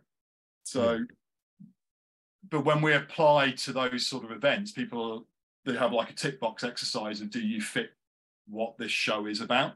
And we don't always tick all of those boxes, even if I think we would actually work in there. But we went to this one in Hull, Makers Market, really well organized, really well done, and we were a good fit. And the organizers actually, had loads of positive comments about something different that balances everything else out. And they are quite good at, they didn't have, it's going to sound bad, but we go to some shows and there'll be 15 people selling scented candles. And I'm going, and there's nothing against scented candles, but how can you have a show where there's 15 people selling the same thing effectively? And so that show organizer was very good at going, right, no, there's one person doing this, there's one person selling donuts, there's one person doing ceramics, or there's room for more. So it's just finding those events that work, where we get the customer that may not know what they're looking for. And we've been at shows where people will walk past and they're like, there's two responses. It'll either be, what the fuck are you, what's this? I don't what? It's tools, what the hell? Or you'll get somebody walk past and they'll stop and go, oh, okay, that's what I need, or I need to buy it for X person. And that's great, because being in the middle is where nobody really wants to be. You want that polar, but it's getting the show organizers to look past it, going, actually, you do have consumers that want something a little bit different and want to have a conversation. I think the only way you need to bring up with them is that people that go to maker fairs quite often are makers themselves, and makers will probably want to buy something they can use to make stuff with, or to maintain something they're making stuff with. It's a no-brainer to me. Like, it seems obvious, like a maker fair, having someone. I mean, I bet you find that other vendors at the maker fair buy stuff from you as well, don't you? Yeah, no, we and most shows we go to, I'm the guy that the people are going, do you have an Allen key? Yeah, here you go. Yeah, exactly. Yeah. Do you have a pair of scissors? There you go. Which is cool. I like that. It's good. It's good fun. Amazing. So, is there one thing since you've been running Tinker and Fix that you're most proud of? One thing that's happened, or a product that you either managed to source that you weren't sure of, or that you've designed? Like, what would you say is your crowning achievements thus far? Difficult one. The Skatewood project has been good, and we've are we coming to the end of it? Yeah, we've probably put Skatewood on most things that we can vaguely justify putting a different handle on. But it's been a fun project. It's a different product, and it's been a commercially valid project as well. So sometimes these ideas, you end up going, it's amazing, it's fantastic, and then nobody else kind of gets it, but that's been good. So and the axe is probably the pinnacle of that, of having that, the head forged in the UK. Sam, who made the handles, is just amazing. Then getting the Skatewood from the guy in Grantham to do the wedges and the thing, and then me doing the sheaths. There was 4 of us involved in a project, which was logistically challenging and a thing, but we did it. We made it happen, and when we've sold those, they've been great at shows, because when we've sold them, you're talking to the person. That's the other thing. Sometimes with the web, the sale's great, but the interaction is not quite the same. But actually, somebody picking up one of those axes that we designed and had made, and just going, oh, that's amazing. I want to give that to so and so. Or no, that's going and it's living by my log burner because it's going to cut kindling or whatever it is. It's been great.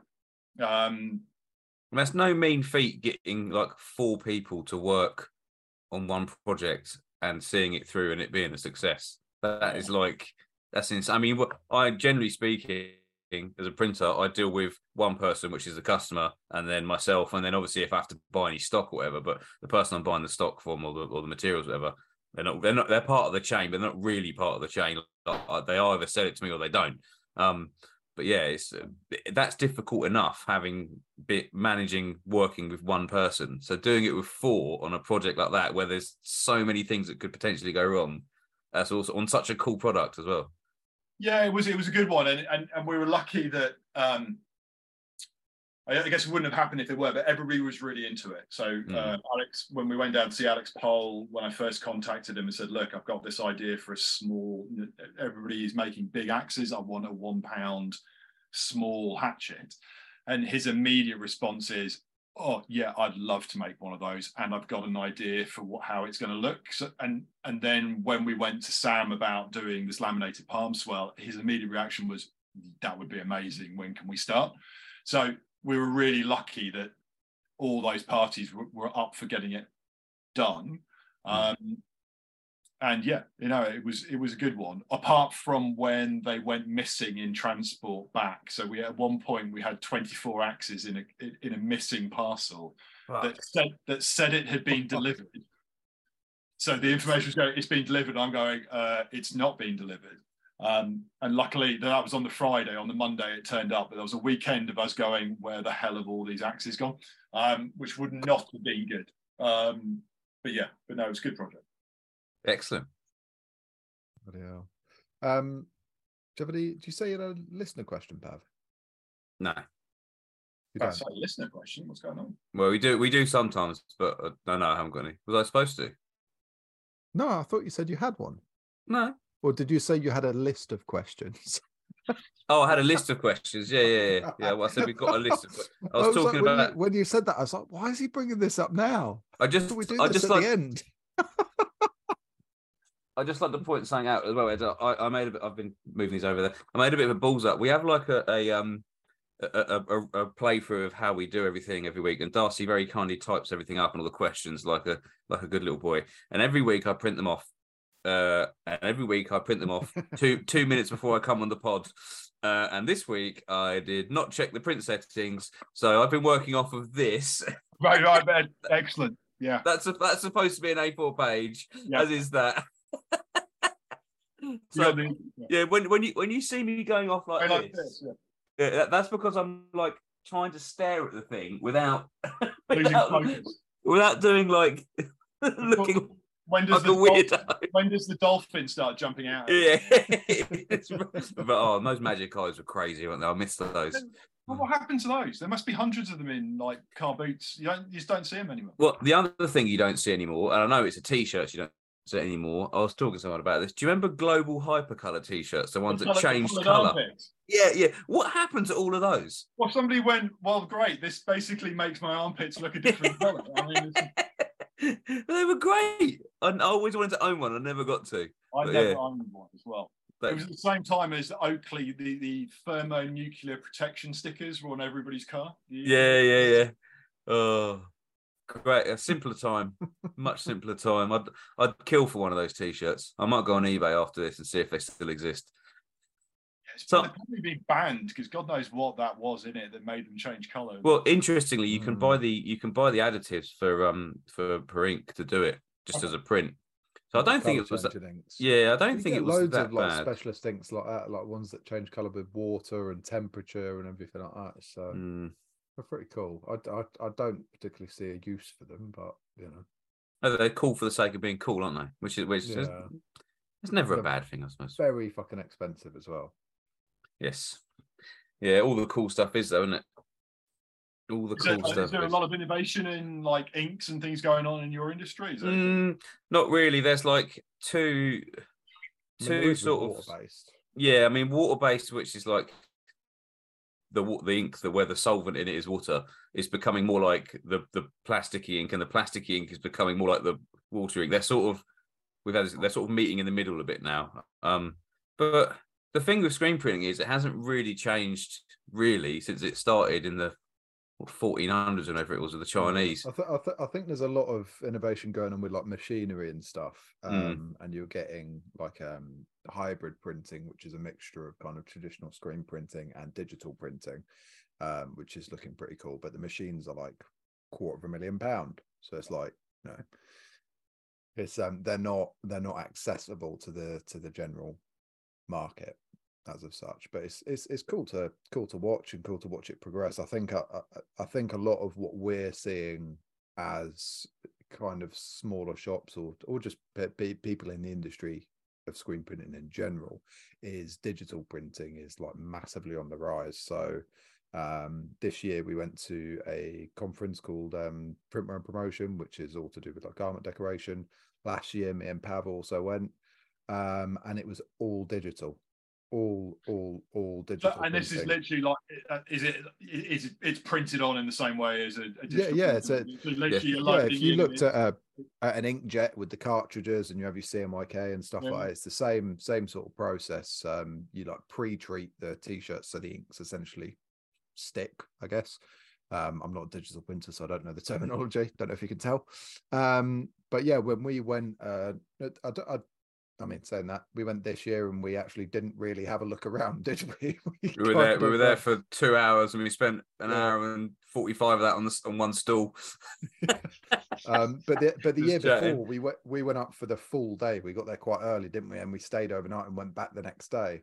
And we were walking around and every stall looked the same. It was just DTG and DTF printers and stuff like that. And it was just like, we didn't really have much of an interest in it. It's kind of like the technology's been there for quite a long time now, but for whatever reason, it's just had this massive boost and become so much more popular. Like, I still don't think it compares to screen printing. I don't think it's anywhere near in terms as good. Of quality and durability, quality, longevity. I mean, there's cost, maintenance, like I think speed. Speed, yeah. The beauty of screen printing, I think, is up until you get to like these massive automatic presses, if you're in a manual setup in particular, it's so low maintenance to be able to produce stuff that's great, and you can produce it in large quantities as well. Like, I've done runs of 50 to 800 shirts on a manual setup using my own two hands. Once it's set, you go in, it's a process driven. Yeah, it's a lot of work and it's hard work physically, but there's very little that can go wrong. Like, but obviously you have things that come in like angles and pressures and stuff like that, blah blah blah, but that's just, you kind of learn that as you become that's just time in the saddle. Yeah, exactly. But it's like once you start getting onto automatic machines and stuff like that, and you get into other technological advancements, like there's machinery called direct to screen, which basically is putting your image directly on a screen rather than using traditional film like this sort of thing, which we expose our screens with. And it's like there's just so much more that can go wrong with it. So I'm a massive lover of like being a manual setup. For that reason, like for I guess transparency for you, the listeners already probably know this, but I work at another print shop as well. I work at an automatic print shop, and that's doing 300-400 shirts an hour. Right. Whereas 300-400 shirts will take me a whole day, if not a bit more. And it's seeing manufacturing on that kind of level is insane, but they've had problems with the press, and it's problems that I wouldn't have had in my setup. Yeah, there's a reason that screen printing has really stayed low tech for all these years, and that's just because it just works. It just works. Like there's, it's just back to your thing. Don't reinvent the wheel. Don't try and make things more complex than they need to. Like, it's Well, I think it's. I mean, I like talking to people in different industries, but there seems to be that common theme of people of product design trying to put more complexity into things to give a reason to sell something new, to change it, and whether that's a print process or a pair of secateurs or the latest iPhone or whatever it is I just feel that sometimes we're just putting more complexity into it rather than solving the issue of, well, let's just make the battery better and do that. And somewhere I think we've just gone amiss. And that's not me being a Luddite and going, I don't want technology, I don't want to embrace things. Moving on, it's just the balance seems out of where that's being driven from. It's not being driven by the guy on the end of the print machine going, actually, let's change this because it's going to be better. It's possibly somebody in a marketing department or a sales guy going, give me these features and I can differentiate it and sell it in. Yeah. It's at Did- the end did of the you day, ever they'd hear come to the, us and going, you can produce this much more Yeah. per hour, per day, per month, whatever, and increase your turnover and stuff. But it's like what isn't been taken into account is, I mean, obviously the cost is taken into account, and the cost for these machines is very, very high. But it's, you know, you're increasing your risks in terms of the things that go wrong. It's like, as I said, like the setups that both me and Pav both have, they're very, very like analog, and we're safe. Yeah, they You know, work. Yeah. yeah.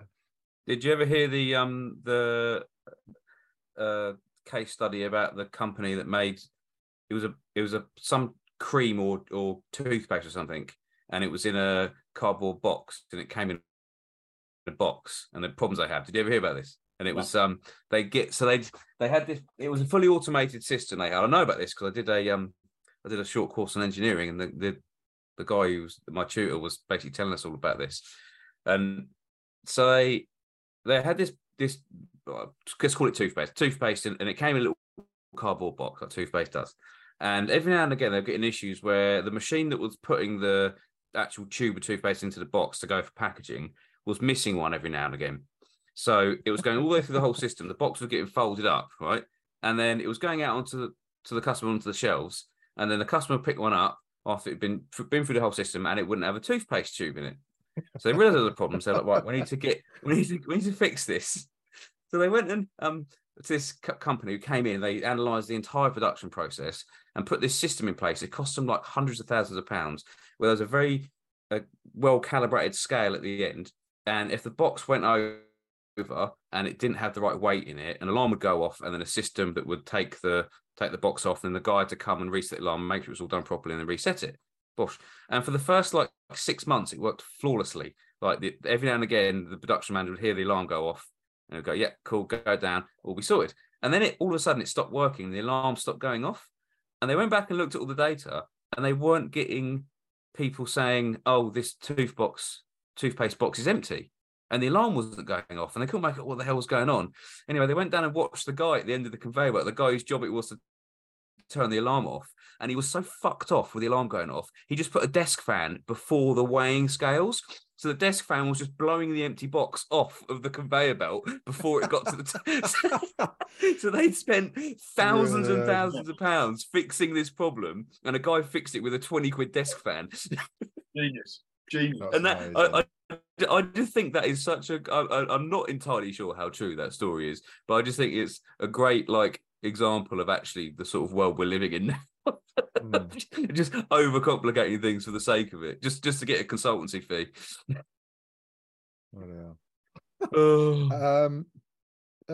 Have we done questions for us? Do you have No. any questions for us? No, I was asking about the printing. No, I'm always intrigued. It's interesting. I'm really into processes of how things are done. It doesn't matter what industry that's in. So it's always intriguing to hear people's takes on different industries and different. How far away are you from Tom? Like we are 50 miles probably north.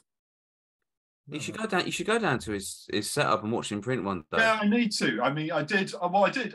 Was he printing? So I went and saw him just before he moved out of the shop cafe type, so where he was out the back. I've not been to his new place, so I need to go and do that. Yeah, I mean, it's one of those things where printing's so hard to describe. Even watching a video of it, you don't really fully get it. But when you're standing next to someone and watch someone do it or have a go yourself, that's when you sort of fully understand what's going on and why it's going on. And it's just a very satisfying process. Like I can imagine that I would get confused by the laying up of different colours in like looking at the negative or whatever it's called of going, where the hell's this? Oh yeah, it'd be a nightmare for me. It just becomes second nature after a while. You don't even realise you're doing it. It's just like it's not as difficult as it looks or sounds. It can't be that difficult if us two idiots can do it. Yeah, this is true. Yeah. So what's the trend colour? What's the new Kelly green, or what should we be buying colour wise? Well, I mean, really, white on black. It just never goes out. Yeah. Vintage is still in. Yeah, white print on a black, like an acid wash black. Like that's really acid wash, stone wash. that kind Yeah. of thing. That always does really, really well for us, like both from the brand side of I'm- things and the print shop as well. But I'm I getting think, quite a few like pastely orders coming through now. Not the we've had a garment few of colours, but the ink colours, like pastely sort of. Oh, we've had Tiffany quite blue-esque. a lot of pastely garment requests, Oh, which is a bit odd. Yeah. They're not like really like offensive colors, but it's just like, are you really going to wear that? yeah, It's like they're not very timeless. Like pastel orange, like black t-shirts, white t-shirts, like just Yeah. stick to those. Yeah, Bit more timeless. yeah. Well, I it think seems- the sorry, go on. I assume like is white a pain to work? Are the lighter colours on the base products more difficult for you guys, or is The whiter the ink, the harder it is to print. Not with water based. Not so much with water based. With the style of Pab's ink, a plastisol printer, and I'm primarily a water based printer. I do plastisol as well, but And they have water-based different. traditionally is a bit thinner, a bit easier to work with. But the problem is it dries. Plastisol doesn't. Right. You need plastisol needs to be like heat set. that's curing? Yeah. Whereas water based, I mean, it still needs to be cured as well, but it dries naturally too, which is a bit of a bastard. But the result is you get a nice soft print. So Which, not saying you can't do that with must plastisol. be But... what? I work for an American company called Fox Racing, so motocross and mountain bikes right.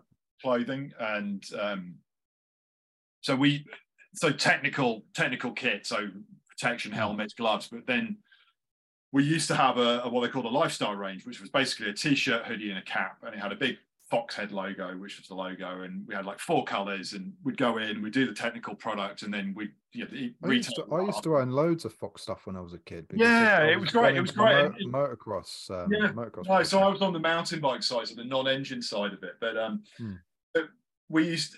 I've still got some Foxhead tees from there, so they must be pushing on 20 years old.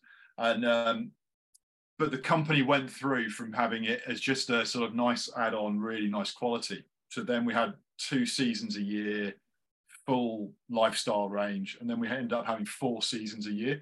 And at the same time, the quality, you could see the quality just being compromised. And just a nightmare of stuff never making, we're doing pre-orders and forward orders and lead times and just crazy.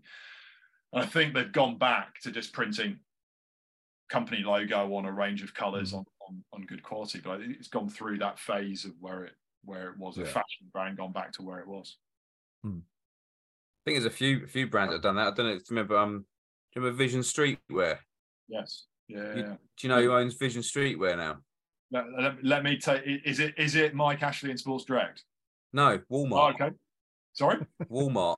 Holy equivalent of. Equivalent of. Yeah. Don't Walmart own Asda? Yes. Yeah. They bought it, and I think they tried to like reboot it, and they basically brought out a load of shitty, cheap skateboards with it written all over the bottom, and then a few t-shirts. And if it wasn't dead before that, it is certainly dead now. If there's a quick brand. The quick way to kill a brand is to do something, inauthentically. Well, Sports Direct own. Remember No Fear? Yeah. They were how big they were, and every these Net Black's now Sports Direct acquired in the brand. Sort of just I'll just mop up, stick a logo on something. They make a jolly good mug, though, don't they? Sports Direct. Say what you want about them, but they make a bloody good mug. Good volume. I purely just for putting pens in more than anything. Like it's my go-to pen mug. You don't want to pint of coffee.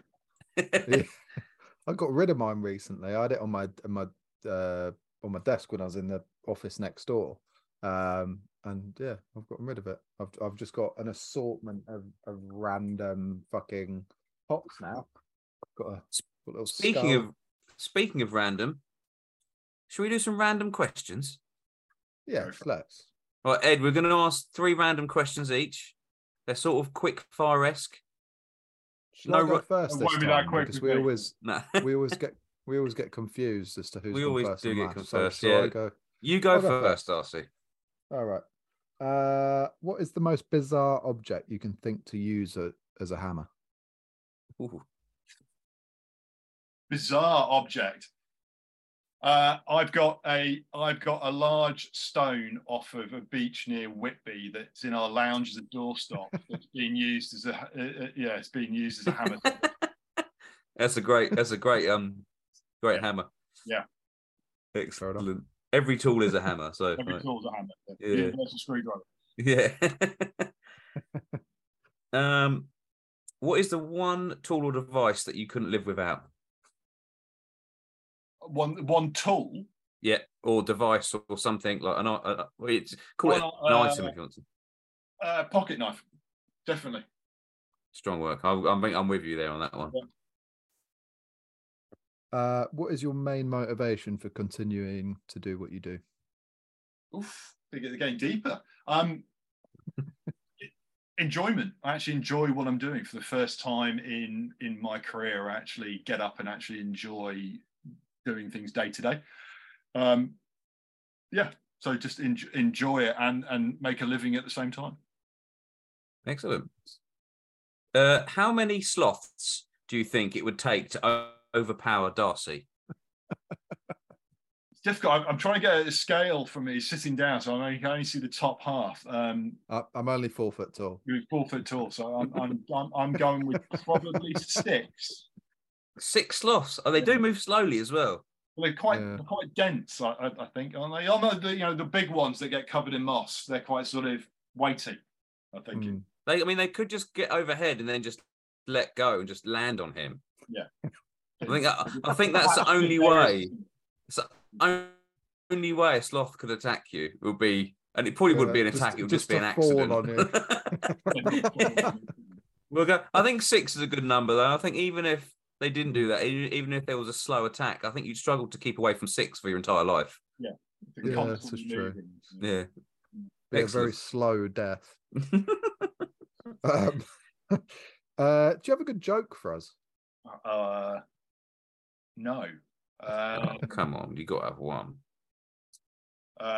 So we know he's an illustrator that does a lot of pun-based cards, and he did a Christmas card for us. But the reason we got him to do that because of around one joke, and it's I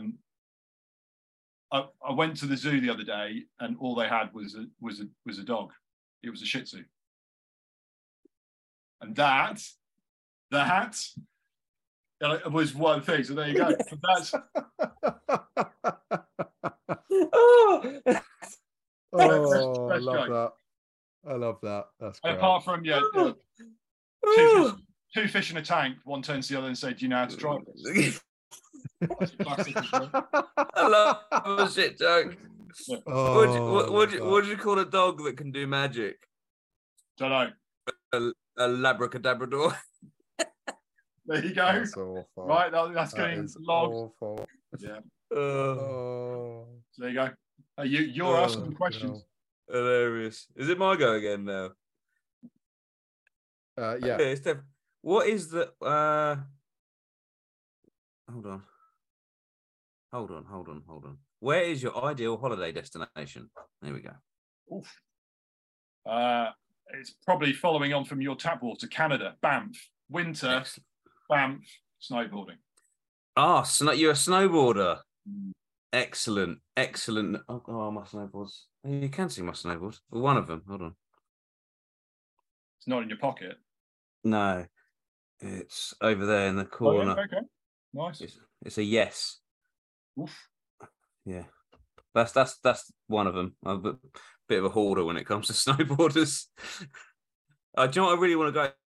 I think it goes through Banff. There's a glass roof chucha puff that goes through, isn't there? Have you seen that?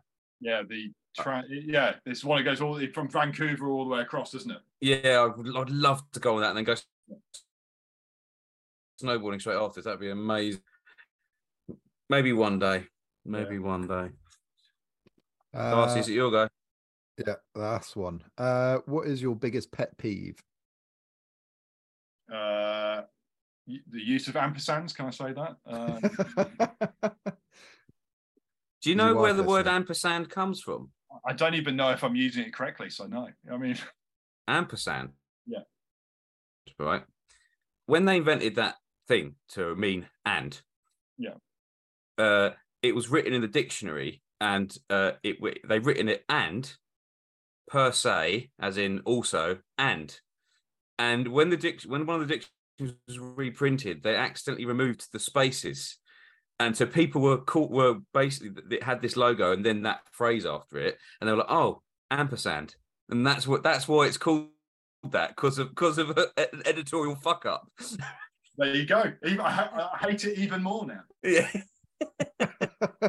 The only reason it exists is because of somebody messed up, and then it's only 3 letters. Just use it. Yeah. I fucking love that. That's one of my favorite facts of all time. Last question: what would you call a male ladybug?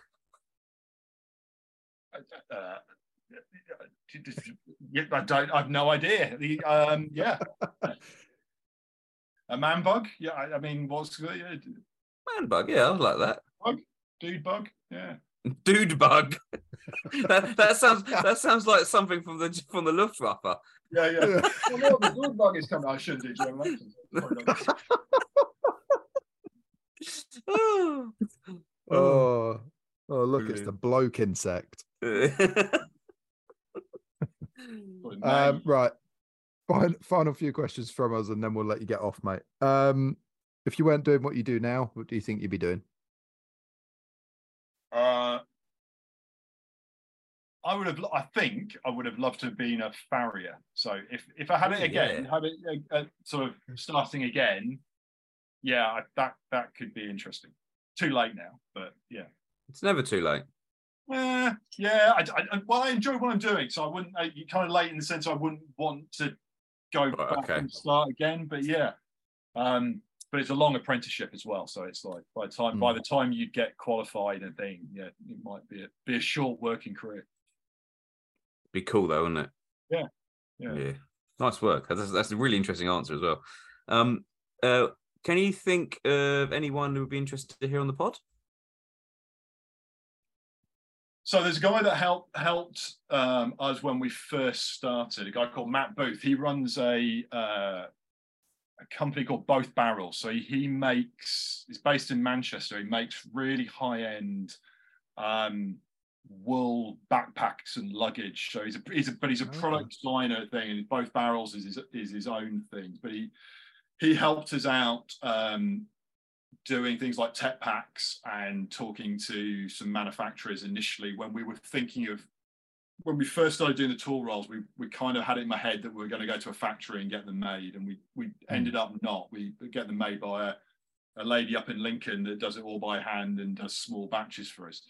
But he's a great guy and really positive, and actually he was probably the person that gave us a bit of a push to actually do it. Because at that time we were kind of going, should we? It's a bit of a risk. And he just went, hey, great idea, do it.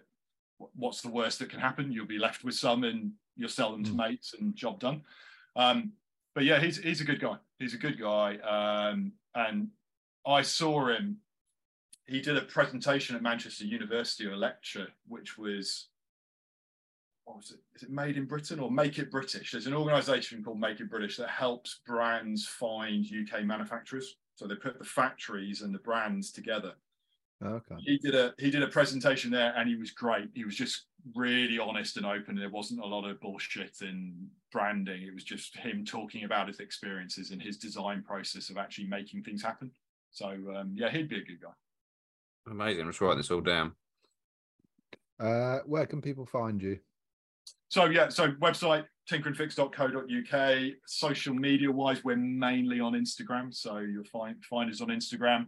And then shows. Come and find us at a show. So there's an event section on the website. So have a look at that, and you can find us where we'll be physically.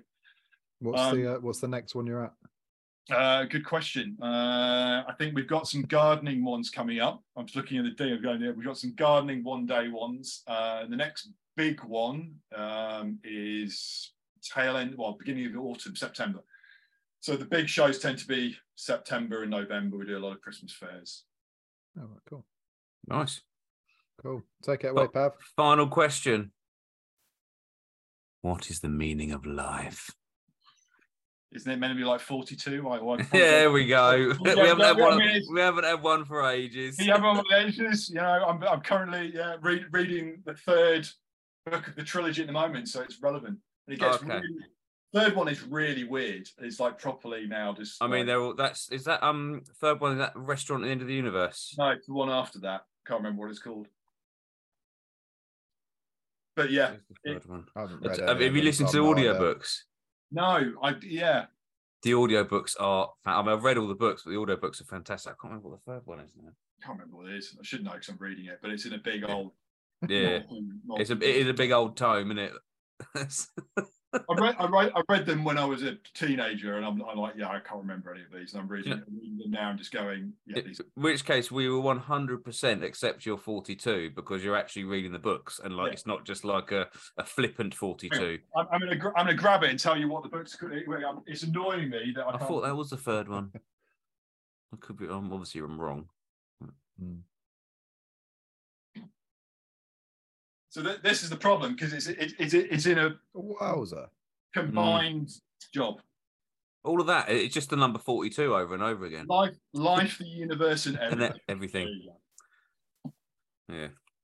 So that there's some light reading. See how I've probably been reading that for about 18 months now. But, that's right. There's no rush with books. Exactly. They don't go anywhere. They don't run out of battery. You're fine.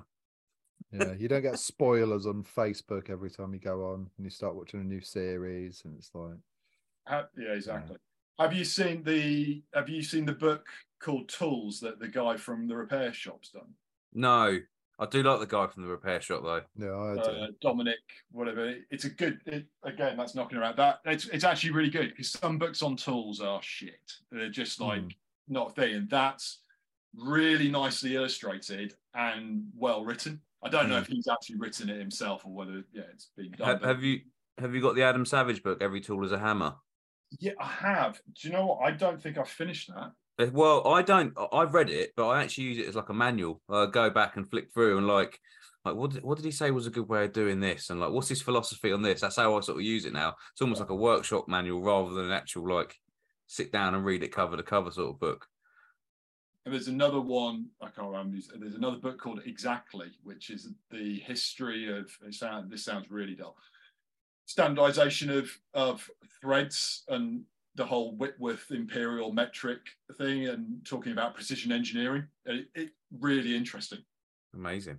Because obviously factories, when they first did, they would all make, there was no universal there's no standardization or anything, was there? One factory would make its own machinery and there was no form of interconnectivity between them. So yeah, just interesting. If you like dull books about engineering. I like all books. There is no bad book. Or maybe Mein Kampf isn't that great. Maybe the Twilight Saga or something like that. Well, you're well into your 50 Shades of Grey, aren't you, Pav? Right. I'm reading it. All I'm thinking about it is now. 50 Shades of Grey is basically your beard. That's not very. It's so mean to me. It's so mean to me. Mate, you call me Captain Haddock on a regular basis. Yeah, I mean, you do look like Captain Haddock from... What's the reference? Captain Haddock? Well, I'm missing this reference. From Tintin. Oh, yeah, okay. Yeah. I'm there now. Sorry. Don't you join in, Ed? No, I would never call you that. But yeah. It's very Captain Haddock. It's the beard. It's the jet black beard that he obviously just ferments because no one of his age has a beard that black. Random thing. I'm working with a French guy once who we were somewhere on a sales meeting and he was talking about Ran-Tan-Tan, this comic book called Ran-Tan-Tan. And there was Turvis sat there going, what the hell is Ran-Tan-Tan? And it took us about an hour to work out that was Rin-Tin-Tin. Rin-Tin-Tin. Tin-Tin. And thing, I'm just going, what the hell is Ran-Tan-Tan? So now it's just Ran-Tan-Tan. Ran-Tan-Tan. Oh, but he didn't have accent as well, didn't he? While holding a baguette. Yeah, he was very French.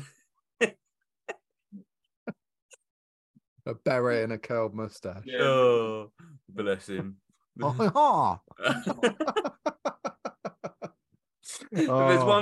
there's one thing I like, it's a European stereotype.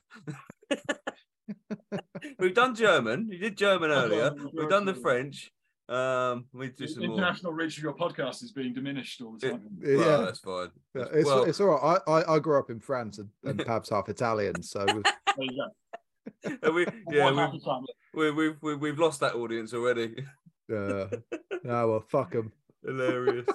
Oh, brilliant. Right. Anyway, thank you so much for coming on, mate. Yeah, thanks. Really, I really appreciate your time. I had a great time. Yeah, nice to meet you both. No worries. All the best. You look after yourself. You too. Thanks a lot. Cheers. Bye now. Take care, mate. Cheers. Have a good one. Bye, bye.